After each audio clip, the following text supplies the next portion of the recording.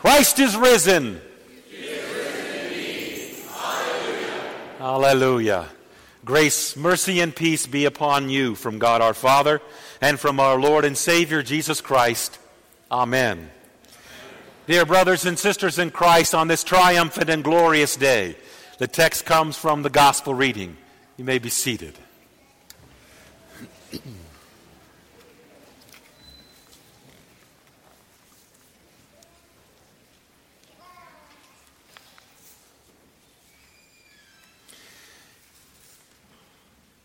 Whether it has been a long time or a very short time that you've been confessing these words Sunday in and Sunday out, I got to ask you this question.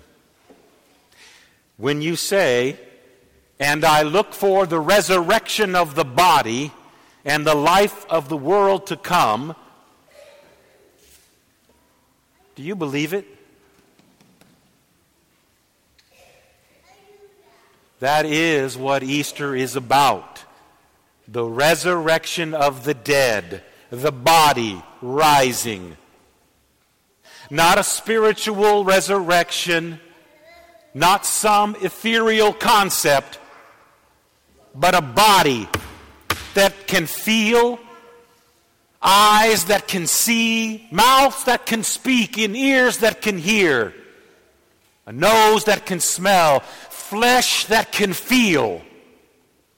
That kind of a body shall you have in heaven, for that was the kind of body that God raised from the dead on this glorious day.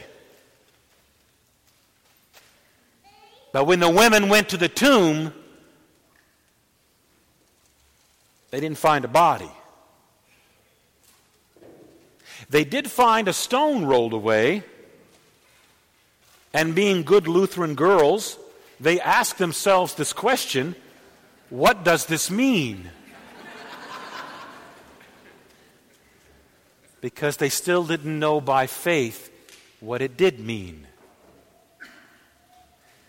They did not say a word, and in their fear, angels found them, the text says.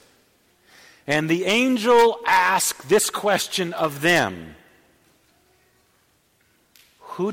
why do you seek the living one among the dead? For the living one is not dead but alive. And he's not dead in spirit.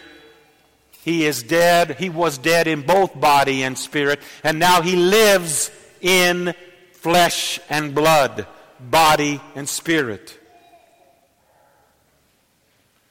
And they add the great statement that we've been greeting one another: He is not here, He is risen. Now, they hadn't learned yet, He is risen indeed, hallelujah. That would come later in their response. But just as the linen cloths were the sign to the shepherds, "Go into the city of Bethlehem, and you shall find a babe wrapped in swaddling clothes and lying on a stone manger." So now on this stone pavement inside of a stone tomb, did they see linen cloths as a sign to them? For those linen cloths are not cloths that you wear, but cloths that you are buried in. And our risen Lord has no need for burial cloths. He is risen. Finally, it is the angel's words to the women that pulls the faith and solidifies it like concrete. When they say, Remember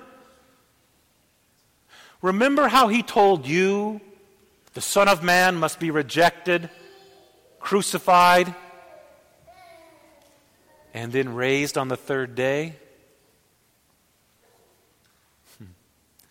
I kind of wonder if they said raised on the third day and winked at him, kind of like, get it? Because they were a little slow. But they were not as slow as their brothers in Christ, for they believed at that moment. They believed in this bodily resurrection because the angels had given them the correct interpretation of this event. Now, there are all kinds of people all over the world today celebrating an event with the wrong understanding of what the resurrection really is and what Easter really is. The angels interpret correctly, remember it was as he told you. The Son of Man must be rejected, must be killed, and must be raised again on the third day. Raised bodily again on the third day. Because that is the kernel of the Christian faith. And it goes back to the promises and the words of God. They went there seeing nothing, and when they came away from that tomb, they saw everything by faith. Now that empty tomb has meaning.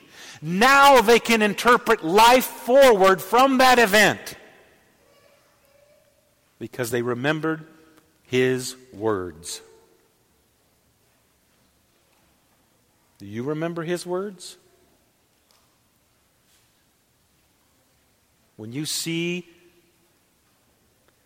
that which we inherited from the first Adam come into your life, when lies before you a child or a grandchild, what do you believe about the bodily resurrection? When you see the more typical parent or grandparent, what do you believe regarding the bodily resurrection? Do you look for the resurrection of the dead and the life of the world to come?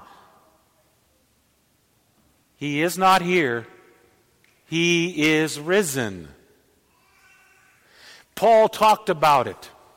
Death came by that Adam, the first Adam. The resurrection came by the second Adam, Christ Jesus our Lord. It was on this day, the first day of the week, when God created the... He brought light out of darkness. And on this first day of the week does he bring light of life out of the darkness of death.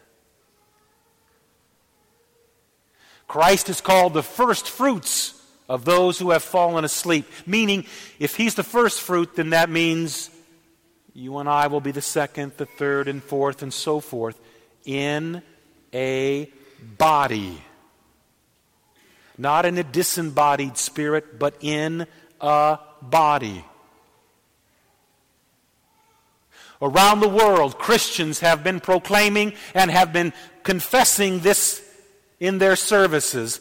I look for the resurrection of the dead and the life of the world to come. Wonder how that played in Belgium today. How that played in Turkey today. And how that played in East Africa, in the Middle East.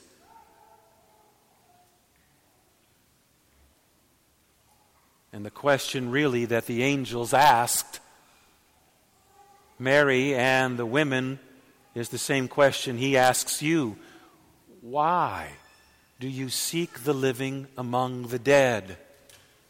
The dead is not how Christ raised himself. He is alive. When we say, and I look for the resurrection of the dead, we're not just talking about the resurrection of the dead who are believers. For you see, unbelievers will also have a corporal body. Problem is, their body will be tormented for eternity. Their body will suffer for eternity. Their body will be without God for eternity. But not you. You look for the resurrection of the dead and the life of the world to come. God will raise our lowly bodies to be like unto his glorious body by the power that enables him to subdue everything under his feet. for he is the living one, not the dead one. And the eyes that you know in your lover's eyes, you will see again. And the feel of the hair, yes, those of us who are thin will have hair again. And the feel of our hair will be felt by our bride and our groom. And the feel of flesh in our arms shall be felt again of our loved ones. And even if those loved ones were so small they barely fit in my hand, they shall be fully developed and fully formed.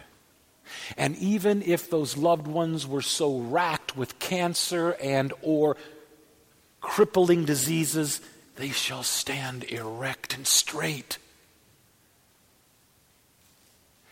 Christ's bodily resurrection means that for you and for all who believe. He is not here, he is risen. Now, before we think that it is an amazing thing to believe such a thing, God knows you doubt it. God knows I doubt it at times when we see what we see and we hear what we hear.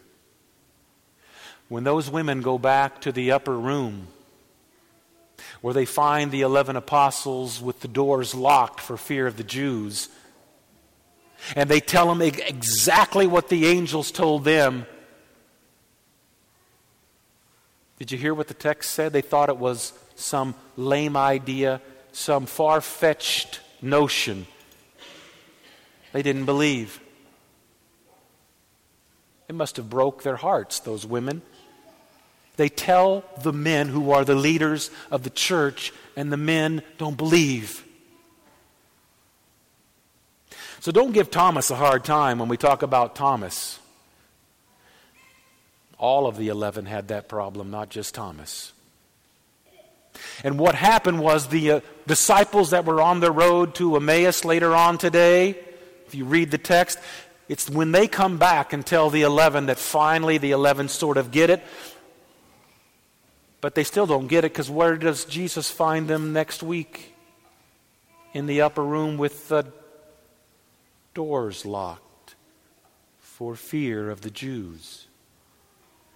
So we're among good people here, you and me.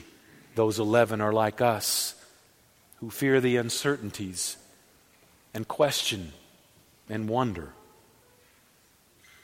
Listen to the angel's statement. Remember what he has told you.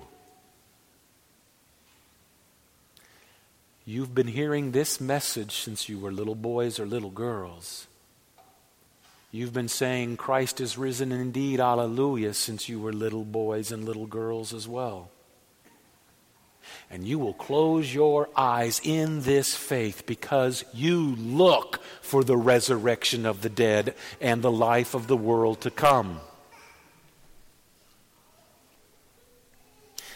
There is a beautiful hymn that we have sung many times, and it talks about this confidence in our death.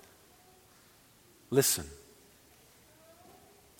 Lord, let at last thine angels come to Abraham's bosom, bear me home, that I may die unfearing. And in its narrow chamber, keep my body safe in peaceful sleep until thy reappearing. And then, from death, awaken me, that these mine eyes with joy may see, O Son of God, thy glorious face, my Savior and my fount of grace. Lord Jesus Christ, my prayer attend, and I will praise thee with a voice that makes loud noises without end. Christ is risen. He is risen indeed. Hallelujah. Hallelujah indeed.